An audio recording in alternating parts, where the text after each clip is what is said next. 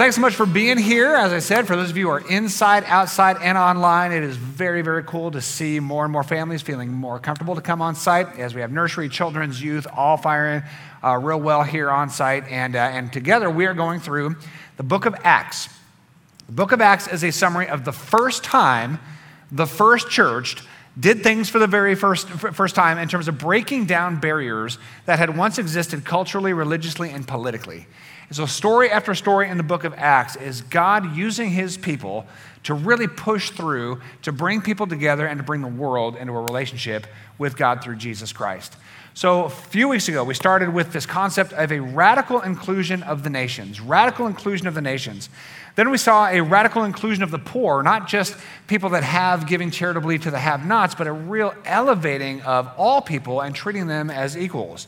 Last week, we talked about a first radical inclusion of the sexual minority in Acts chapter 8, as God really says, hey, I know this is uncomfortable for you religious types, but get to know this Ethiopian eunuch, spend time with them, and introduce them to the grace of God through Jesus Christ. And this great celebration of faith came as a result. And today we're going to talk about the first radical inclusion of our enemy. The first radical inclusion of our enemy.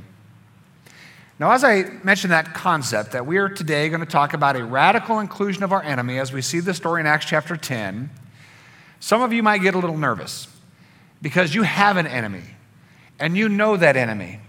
Somebody perhaps who has hurt you deeply, someone who has betrayed you, someone who has taken advantage of you, perhaps someone you so fiercely disagree with that you can barely speak to them.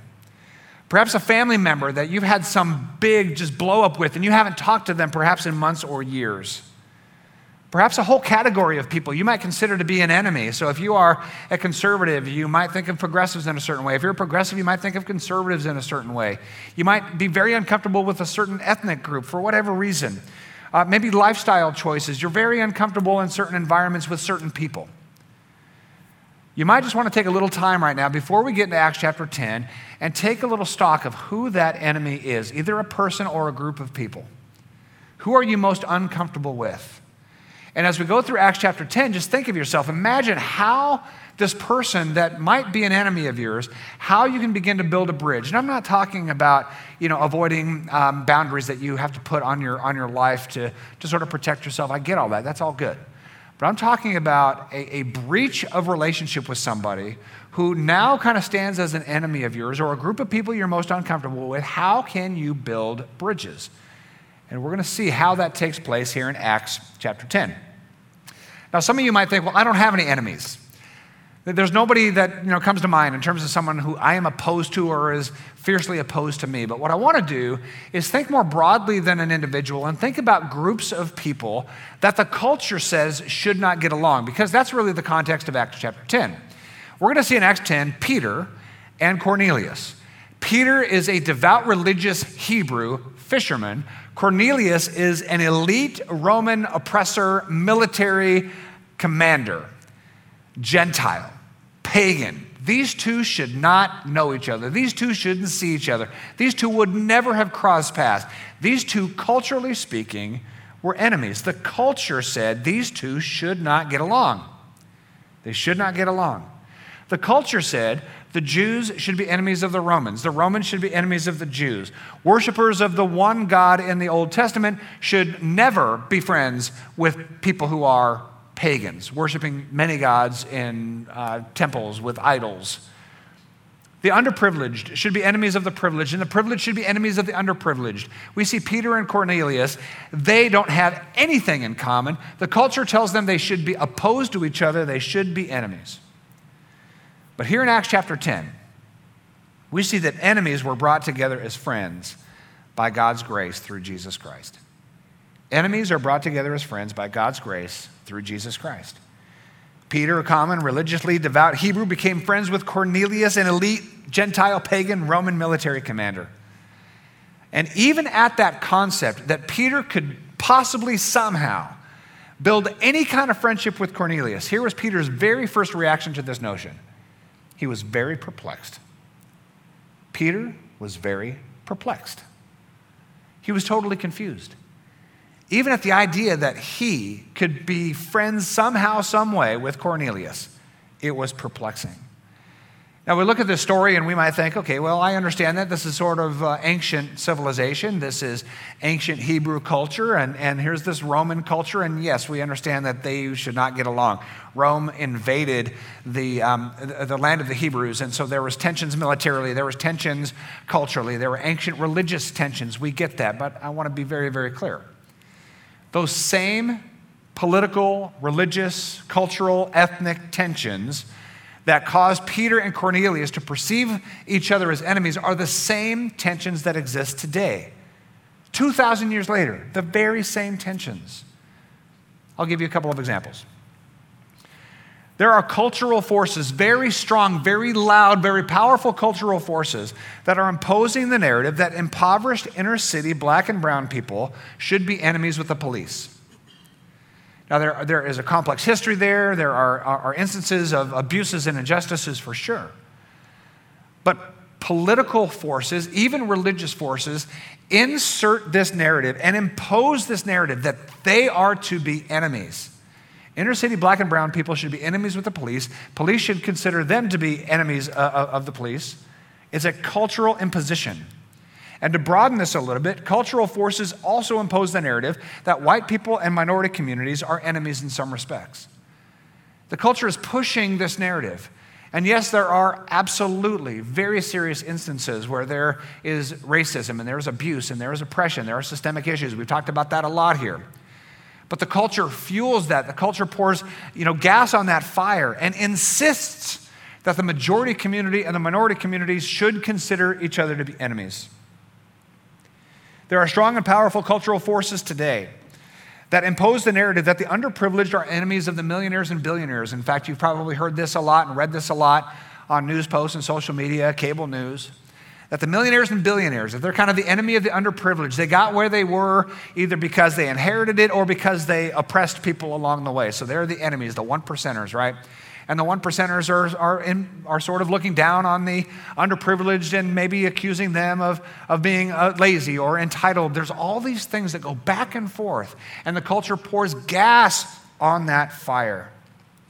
There's cultural forces that are imposing the narrative that progressives are enemies of conservatives and conservatives are enemies of progressive. And there's just this lazy political dialogue that goes on. And some of you are in various positions and maybe have various opinions or have liked or shared certain things on social media, and perhaps you get blasted. If you shared some conservative things, you're being blasted by the progressives. If you've shared some progressive things, you're getting blasted by conservatives. I have the honor of being blasted by conservatives as being progressive and blasted by progressives as being conservative. It's just part of the fun of being alive in 2020, 2021. It's just the way it goes. And culture itself, the powerful forces of culture, are imposing the narrative that, yes, keep these camps divided. Keep them considering each other the enemy. Keep them, volleying accusations and believing the worst and calling each other names. Keep it going, because if we can keep that going, we're going to profit. We're going to get the views. We're going to get the ad sales. We're going to get the likes. We're going to get the notoriety. We're going to sell books. We're going to have a popular TV show. What are these cultural forces that exist today that are insisting we remain enemies of one another?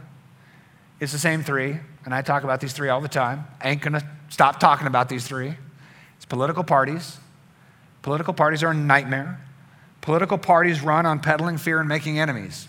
It's what happens. Listen to every political speech, watch every political ad. Every single one does the same thing. They peddle fear and they encourage making enemies. Every single time. Every single time. Political parties are a nightmare. Equally nightmarish is the news media that attach themselves to political parties. So if you go right through the channels of cable news, each one of them, every single one of them is tied to a political party. They're the propaganda machine of a political party. It's one and the same, and they do the same thing every time. They peddle fear and make enemies. That's how they get their views. That's how they get their likes. That's how they sell ads. Religion is the same thing. Religion runs on peddling fear and making enemies.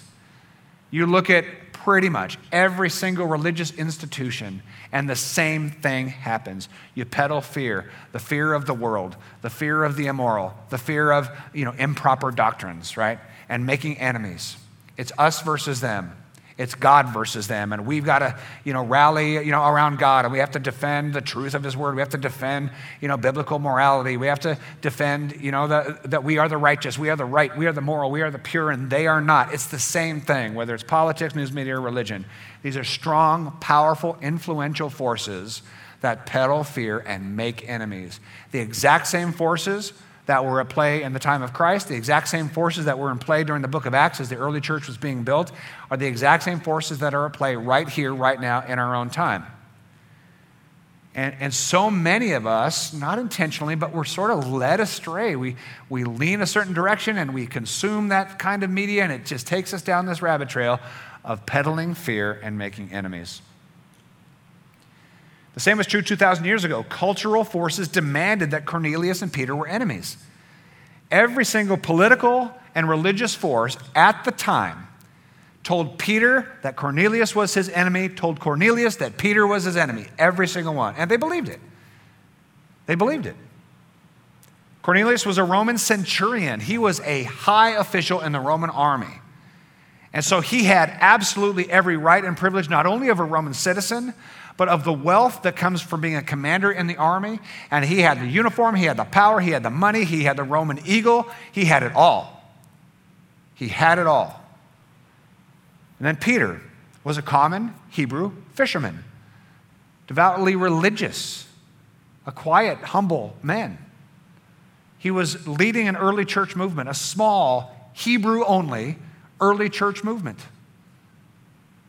The culture said you have to be enemies. The culture says you wouldn't cross paths. The culture said you could certainly not be in each other's homes. You would certainly not make friends, but that's exactly what happened in Acts chapter 10. These two could not be more different. In fact, politically, there was this kind of weird alliance between Rome, this invading empire, and the Hebrew people. Rome said basically, hey, Hebrews, don't bother us and we'll let you worship your God. Just don't bother us. No insurrections, no uprisings, no guerrilla warfare, nothing. Just don't bother us and we'll let you worship your God. Deal? And for the most part, over several hundred years, that deal sort of stood. They didn't like each other, but they tolerated each other for the sake of mutual peace. But Romans looked at the Jews and they thought, these people are strange. They refuse to eat pork, which is about the strangest thing, I agree, could ever happen on the face of the earth. Why would someone not eat bacon? How could you not eat bacon? How could you not enjoy a cheeseburger? You can't eat shrimp. You can't, eat a steak medium rare. You have to cook it well done. I mean, that's the greatest sin of all. How could this be? So Rome looked at the Jewish people who couldn't eat all this good stuff, or the stuff they could eat, they ate in the most, gross way possible. So the Romans are looking at these people thinking, what are you doing? And the Hebrew people were saying, well, listen, we're just obeying the Old Testament. Back then it was the Old Testament, but it was God's law. That's what God told them to do, and so they did it. And Peter was equally disgusted by the Romans, that they ate everything. I mean, they were gluttonous. They were Epicurean, right? Hedonists. They just consumed it all. They ate everything. They bought everything. They did everything sexually imaginable. There were hardly any boundaries on them. So the Jews, the religious, devout Jews, were looking at the Romans going, you guys are disgusting. Romans are looking at the Jews, you're disgusting. Romans wondered why Jews circumcised their infant boys. Now, from a Roman perspective, you might look at, well, you're doing that to your infants. Why would you do that? And the Jews are saying, well, again, we're pointing to our religious law, our Jewish religious law, and it says to do that as a sign that we're separated. And they just didn't get each other, and you can understand why. They couldn't understand that there was no image of God in their temple. Rome had tons of temples, hundreds and hundreds of temples. They worshiped upwards of 1,000 gods in their pantheon of gods. You go into a Roman temple, get past the courtyard, go through the columns, you get to a statue of something. There's something in that temple that you can worship and honor, right? You go to the Hebrew temple, built by Herod. It's the third building of the temple. You go into this amazingly ornate temple. Outer courtyards, inner courtyards, basins, the holy place, and the Holy of Holies, and you get to that Holy of Holies, which is about the size of this stage here, and you open up the 6-inch wide, thick curtain to reveal the Hebrew God, and there ain't nothing there. Nothing there. The whole temple is built to unveil a curtain where there's nothing there. And the Romans are thinking, why do you go through the trouble of building all this temple and there's nothing in that temple? And the Hebrews say, well, our God is invisible. And if there was anything that we made, that would be idolatry. And the Romans are just like, I don't get you at all. And then the Jews looked at the Romans and said, you are worshiping thousands of gods. You just in the middle of the night, you make up a new god a day and you build something and call it a deity. They didn't get each other. Romans thought the Sabbath day of rest, that Saturday of rest commanded in the Old Testament, Romans thought that was just lazy. You are just chilling out, relaxing every single Saturday, and we're here working, kind of defending your nation for you. You're welcome. And the Jews just thought, well, that's our day of devotion, right? And so, Roman, you're not devoted to anything but yourself. They just didn't get each other. Gentiles ate all kinds of unclean food. They touched all kinds of unclean things according to the Old Testament law. And so the Jews considered the Romans to be unclean human beings. Not just unclean in their actions, but unclean human beings. And then, of course, to just add to that whole story, there were constant little skirmishes between Jews and Romans. There were little insurrections that Rome would just crush with crucifixion of thousands of Jews. It was complicated, to say the least. So that's a little backdrop of why Peter and Cornelius would really never know each other. Harsh treatment, oppressions, taxation. The Romans' relationship with the Jews was tough. So needless to say, Peter and Cornelius couldn't be more different, with political and religious forces solidifying the narrative that they were enemies. They were enemies, but God had other plans, didn't he? Every story in the book of Acts is God breaking down social norms, breaking down political norms, breaking down religious norms, and bringing people together and bringing everyone together with God. So here's how it goes in Acts chapter 10, verse 3. One afternoon, Cornelius had a vision in which he saw an angel of God coming toward him.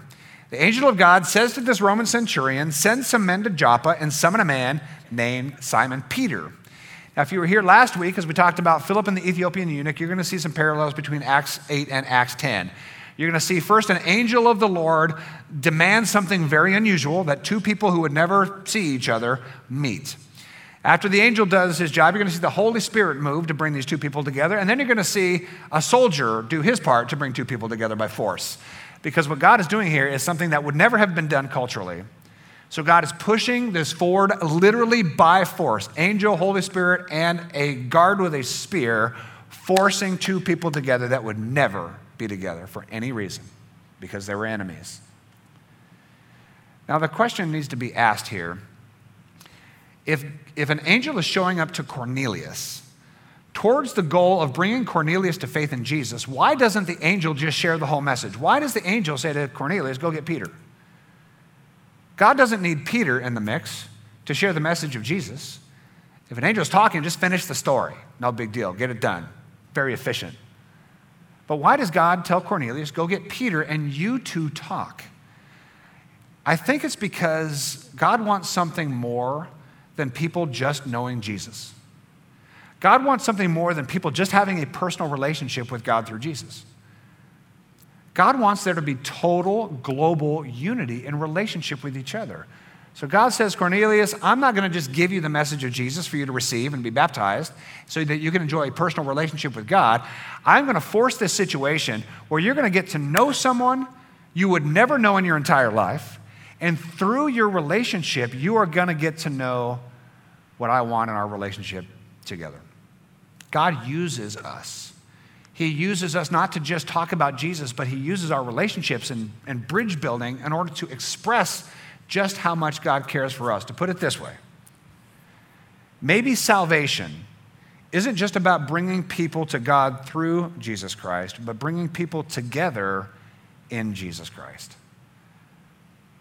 That was good. You should have all gone, ooh, that was really good. Take notes if you're not started. Maybe salvation isn't about bringing people to God through Jesus Christ, but bringing people together in Jesus Christ. Well, thank you. We talk about salvation a lot in Christian circles, and typically when we talk about salvation, and it's totally understandable, is people need to know the love of God through Jesus and the forgiveness of God through Jesus. So let's talk about Jesus, let's receive Jesus, maybe be baptized as a sign of his love and cleansing grace over our lives and the new life that we're raised in. That's all great. That's a personal relationship with Jesus. It's all great. But God wants so much more than that. He doesn't want us to just have a personal relationship with him. He wants us to know each other. He wants us to cross all of these boundaries that culture puts between human beings, between ethnicities, between rich and poor, between sick and well, between saint and sinner. All of these barriers that we put in front of each other. God's saving work means they all come down, every single one, and it is not easy. It is not easy, but that's what's happening right here. God's saving grace is not just about bringing us into a relationship with God, but about us experiencing relationship with each other, all of us, everywhere, without barriers, getting to know each other, loving each other. So this is a complex thing for Peter, because all Peter knows is that God blesses Hebrew people. All Peter knows is that God gave the Hebrews this religious law. And if the Hebrews keep the religious law, God will keep blessing the Hebrews. Peter was all about the Hebrews, his tribe, his bloodline, his Hebrew law, his religious obedience, his religious devotion. That's all he looked at. And so for the angel and the Holy Spirit to really push that through, God had to sort of till Peter's heart a little bit, had to get Peter ready. So here's how that goes in Acts 10:10. While a meal was being prepared, Peter fell into a trance. This is a pre-dinner, slumber. And during that trance, he saw the sky open and something like a large sheet was let down from heaven. So God's basically saying, here's a tablecloth filled with things for you to enjoy. And on that tablecloth were all kinds of animals, reptiles and birds. Now, this is unclean food. According to the Old Testament, this is unclean food. And the Lord says, get up, Peter, kill and eat it. Eat unclean food. Eat the very thing that you think is disgusting and sinful. Eat the very thing that you label others as unclean because they eat it, right? No, Lord, Peter declared. He says, I'm not going to do it. Peter says that a lot. He said that a lot to Jesus. He's like, no, Jesus, and it doesn't go well for Pete. No, Lord, Peter declared, I've never eaten anything that our Jewish laws have declared impure or unclean. Peter says, I'm following your commands. I'm following your law. I'm following the first 5 books of the Bible. The law of Moses. God, I'm just following that. And now you're telling me to break that law? And God says, yeah, I actually am. Now, this might freak us out. Because if we don't have an understanding of how to read the Old Testament law, this is going to freak us out. How can God give a law and then tell Peter to break that law? It's really simple. And I'm telling you, if we understood this concept, the Bible just would be perfectly clear to us, mostly. It'd be easier, let's put it that way. In fact, a good friend of mine said, hey, I want to read the Bible for the first time in my life. I want to read the Bible. I said, please don't start from the beginning and go. It's going to be, you'll never recover. Start with Jesus and then read that way. Start with the Gospels, Matthew, Mark, Luke, and John, because you understand the fullness of God through Jesus. Then you could read the Old Testament and New Testament properly. Here's how to read the Old Testament. The Old Testament was a government, particularly the first 5 books of the Bible, was a government given to the Hebrews while they were wandering in the wilderness with no land and no governing authority. God just gave them a government. First 5 books of the Bible. Here's the laws, here's the do's and the don'ts. Don't steal, don't kill.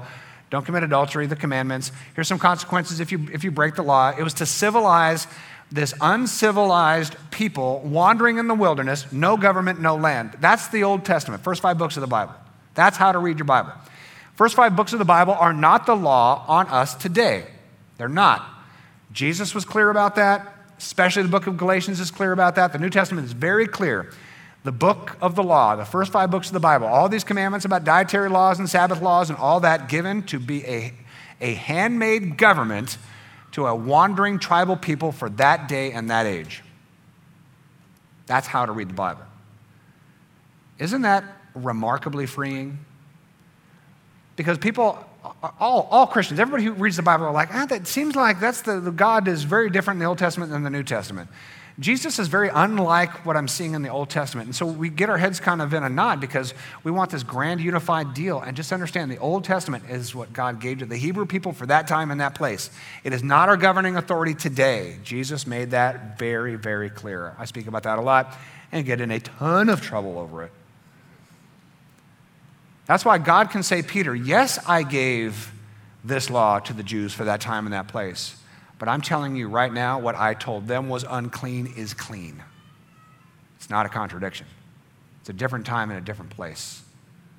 and there's different rules. And the rule that's in place right now that Jesus made very clear, all the law, all the prophets, all the commands of God, everything can be summed up in one word, and that word is what? Love. That's the law that rules them all. So the voice speaks again. Don't call something unclean if God has made it clean. Peter wakes up from his slumber and he is totally confused. Hebrew man, following the Hebrew law, was just told by the God who gave him that law, what I said was unclean before is not unclean now. Peter was totally confused and kind of grossed out because God was basically saying, Peter, you can eat that bacon pork sandwich. You can eat that cheeseburger. You can have your steak medium rare. You can eat that shrimp. And Peter's like, oh, I can't even imagine touching that gross stuff, right? To us, it's just, ooh, delectable. To him, it was just gross. He could never imagine having that stuff touch his lips. Hundreds and hundreds of years, his people have never touched that stuff. And God says, eat, go for it. Peter says, that's disgusting. Now, the closest parallel I can give to that is eating grub worms. I was in the Amazon with the tribal people, and they pulled up this kind of rotting stump and all these fat grub worms. We're talking about 2 or 3 inches, fatties, and just, well, here, to bite into a 3-inch grub worm and that rubbery skin, and it just pops this white goo. That's what Peter was thinking and feeling at the thought of eating this unclean food, but it was worse than that. I just retasted that. It was disgusting. It was worse. To Peter, it was sinful. You eat that stuff, you're breaking the law of God. It is sinful. I mean, Leviticus 11, right out of God's word, the pig is evenly split hooves. I mean, I'm sure when you are about to, make your dinner, where's the evenly split hooves? I can't have any of that, right? This is Old Testament law. It's commandment. It doesn't chew its cud, so it's unclean. You may not eat the meat of these animals or even touch their carcasses. They're unclean. So in Peter's mind, everyone that ate that food was in themselves unclean, including this Roman centurion. So meanwhile, as Peter was puzzling over this very confusing vision, why would God say something is clean that he already said was unclean? The Holy Spirit, here's the Spirit now, moves and says, 3 men are coming for you. Get up, go downstairs, go with them without hesitation. Don't worry, for I have sent them. Same as Acts 8. Angel, then the Holy Spirit moves in because this has to be forced, and then a guard with a spear moves in. Cornelius' guard says, hey, Peter, we're going to Cornelius' house. Yay, and off we go, right? God's grace brings enemies together.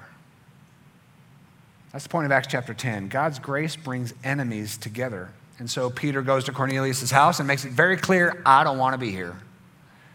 Peter told them, it's against our law for a Jewish man to enter a Gentile's home like this or to even associate with you. Just so we're clear, I'm a Jew, I think you're unclean, this house is unclean. It is against the Hebrew law for me to cross the threshold of this door, just so you know. But God has shown me I should no longer think of anyone as impure or unclean. The vision was not about food and not about animals. The vision was about people. And so when God said in the vision, do not declare unclean what I've declared clean, God was saying to Peter, do not declare people unclean that I have cleansed by my grace. So you're going to walk in that house and you're going to get to know Cornelius and his family. Peter says, I came with that objection. I'm here. I'm here. Peter was taught that this small remnant was actually blessed of God. The small Jewish tribe with this Jewish blood flowing through their veins, the small group of faithful adherents to the old covenant law, this small group of religious people that believed the right things, did the right things, and lived moral lives. That small little group were blessed, and God is knocking that whole thing down, knocking that whole paradigm down, tearing down every wall of politics and race and religion and saying, listen, I am equally blessing everyone, not just the remnant, but the entire world. And Peter, you better get on board with this. Go into that house and tell the first non-Jewish family about the Savior, Jesus Christ. They are ready, they are ripe. Bring them to faith in Jesus Christ. Let them, with great pleasure, receive the unconditional love of God through Jesus Christ. Let them have the gift of unconditional love. Let them have it. It's not just about the remnant, Pete. It's about the whole world. Now go. go. And Peter says, God has shown me that I should no longer think of anyone as impure or unclean. What if people who follow Jesus, they're Christians, they claim the name of Christ as their faith, what if every single one of us did what Peter did right here and simply say, God has shown me that I should no longer think of anyone as impure or unclean. I look at everyone in the world as pure and clean by the grace of God through Jesus Christ. That when God gave Jesus, he gave Jesus for all. When God showed his love, he showed his love to all through Jesus. When God showed his forgiveness through the cross of Jesus, he showed that to all. And now the world just needs to hear about it. They need to hear about it. And not just hear about it from an angel or hear about it from a distance, but to hear about it in a relationship, because we who claim to follow Christ should keep doing what Jesus did. He broke down the barriers personally, relationally. He treated the sick and the well the same. He treated the sinner and the devout the same. He treated the rich and the poor the same. He treated women and men the same. He treated Jew and Gentile the same. He treated every political party the same. In his time, that was the Zealots, the Publicans, the Essenes, the Sadducees, the Pharisees, the Sanhedrin, the Levite, the Herodians, the Galileans, who were all political enemies. He treated them the same. And we should as well. God's unifying grace is displayed through Jesus Christ. So that's what our life should be about, displaying the unifying grace of Jesus to everyone, everywhere. Acts 10:39, it is all about Jesus. We have witnessed all that he did throughout the land. We've witnessed this Jesus, loving everyone everywhere. Yet they put him to death by hanging him on a cross, but God raised him to life on the third day. God is God of love, and he showed his love through Jesus, and his love was so offensive to these power brokers, these culture creators that want to make enemies. They crushed him because he was a God of love and a God of unity. Everybody that fuels division and prospers on division put him to death, but they wouldn't win.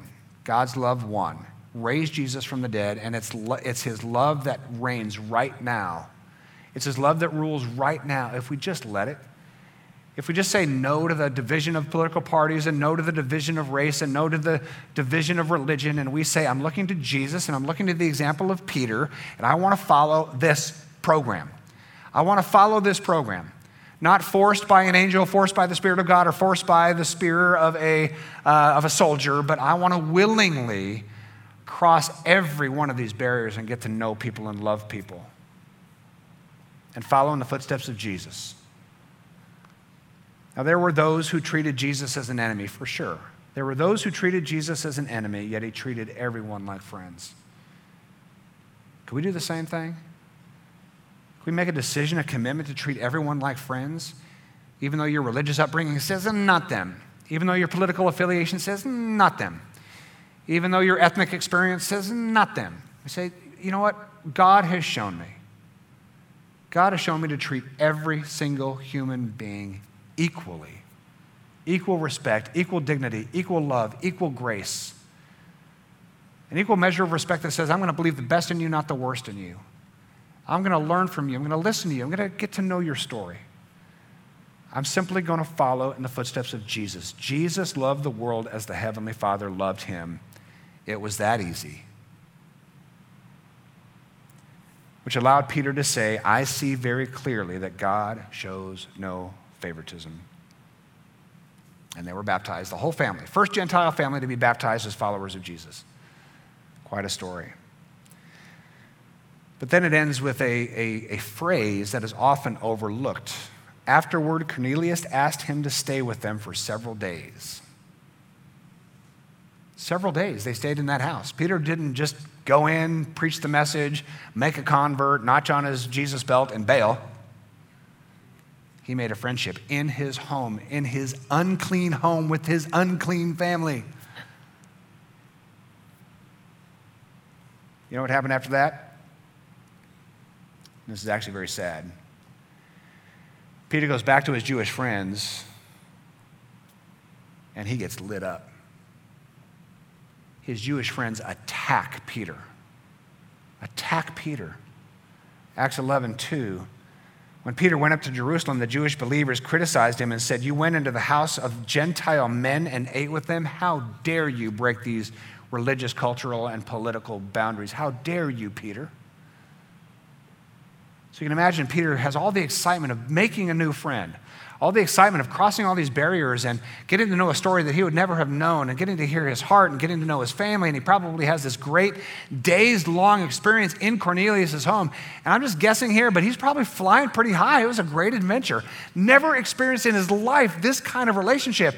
And he walks probably back to his hometown ready to share the story of all that God has done to bring saving grace to the world, even to the Gentiles, even to the Romans.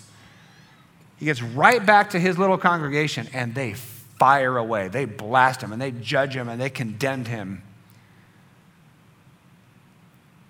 And Peter caved. He folded like a bad poker hand. He got right back with his Jewish buddies, doing all the Jewish things, and turned his back on the Gentiles. So much so that the Apostle Paul, also a Jew, also a devout religious Hebrew, the Apostle Paul had to confront Peter to his face, and all this is in Galatians chapter 2. What happened was Peter was all excited initially about getting together with people that were unlike him. There was an energy there. It was a great adventure. It was a gospel-centered, good news adventure of bringing God's grace to the world. He went back to his religious community. He got hammered for it, and he caved. He collapsed. So the Apostle Paul in Galatians chapter 2 says, I'm confronting Peter to his face. He hung around people who were labeled unclean, Gentiles, for a while, got some pressure, and stopped. Paul says that's an embarrassment to the gospel of Jesus Christ. And so what you have in Acts chapter 10 is you have this high point in Peter's life where, yeah, he's compelled by an angel and compelled by the Holy Spirit and compelled by the sword of a soldier to go and meet with Cornelius, but he embraces that. God doesn't show favoritism, enjoys this wonderful relationship for days in Cornelius' house, goes right back, gets some pressure at church, and abandons the whole operation. And God says, okay, Peter, I'm moving from you to Paul, and the rest of the book is about Paul. God pushed Peter aside and said, we're going where the action is. We're going where people are going to embrace this vision of everyone across the earth not only experiencing a relationship with God, but really embracing the vision of a relationship with each other. God says, that's where I'm putting my energy. And I'm telling you right now, today, in our day, particularly this last year, this last 363 days or whatever it's been, I believe with all my heart that God is moving away from Peter and moving towards Paul. God is moving away from a large portion of his church that is dedicated to their little faithful remnant, that is dedicated to all of the barriers of politics and all the barriers of race and all the barriers of religion. Anybody who's excited about creating their own camp of judgmental people based on politics, race, and religion, all of those people are Peters. They're cowards. They're living in this little bubble of sameness, doing exactly what Peter and his friends ended up doing. Judging people, building walls, labeling people, and God is moving from Peter's and he is moving to Paul's. And so as a church, we have a decision to make. Are we going to be a Peter church or a Paul church? Are we going to judge? Are we going to condemn? Are we going to build walls? Are we going to try to seek this little faithful remnant and pat ourselves on the back at how holy we are and right we are and moral we are and fire away at everybody else? That's a Peter church. That is failing. Or are we going to be a Paul church and say we're going to take the more courageous route? Not just for one encounter with one person, but for the long haul. We're going to love everyone everywhere. We're going to build relationships we wouldn't normally build. I'm going to encourage you right now, if there's someone that you are an enemy with by individual, terrible relationship, find a way to build a bridge.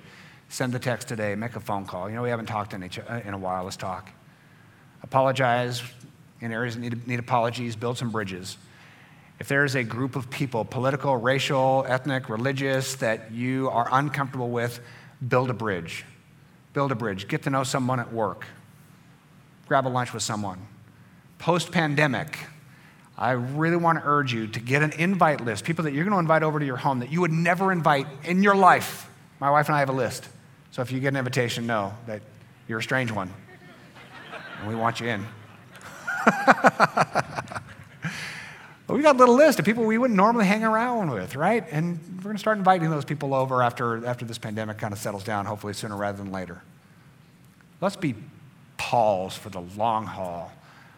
To his death, and we'll see this in 2 weeks, the Apostle Paul went to everyone he could possibly go to, every city, every tribe, every tongue, every nation, every ethnicity. He was so eager to break down these political walls, religious walls, and ethnic walls and get the grace of God to the world. Let's be a Paul church and not the cowardly Peter church. It'll be a great adventure, I promise you. Let's pray. Our God and Father, we thank you for these stories in the book of Acts. They are profoundly unsettling for many, which is why they're there. Every time a story emerges in Acts, the religious culture gets tense because it's new and it's different. It was a first that happened 2,000 years ago, but there are so many other firsts that need to take place in our own time, in our own churches, in our own lives. And God, we see here that two people so unlike were forced together. And they built a friendship and a camaraderie that lasted for a while. But God, we want to see this story continue in permanence. We want to see everyone, all of us who know Jesus, have been loved by Jesus, understand the grace of God through Jesus. We just simply want to love as he loves us. We want to love everyone everywhere. Not fall into these lazy categories, not fall into lazy judgment, self-exaltation, self-congratulations. But God, to follow Jesus, who broke down every barrier, treated everyone as equally the same. We want to embrace what Peter embraced just for a moment, that we are to label no one unclean, but to understand that your grace extends to all, freely given to all. And Jesus proved that by his life of love, by his death, and by his resurrection. That is the victory that love wins, that love is eternal, that love will not fail. So God, as Peter chose ultimately the more cowardly way, we want to choose the way of Paul, the courageous way.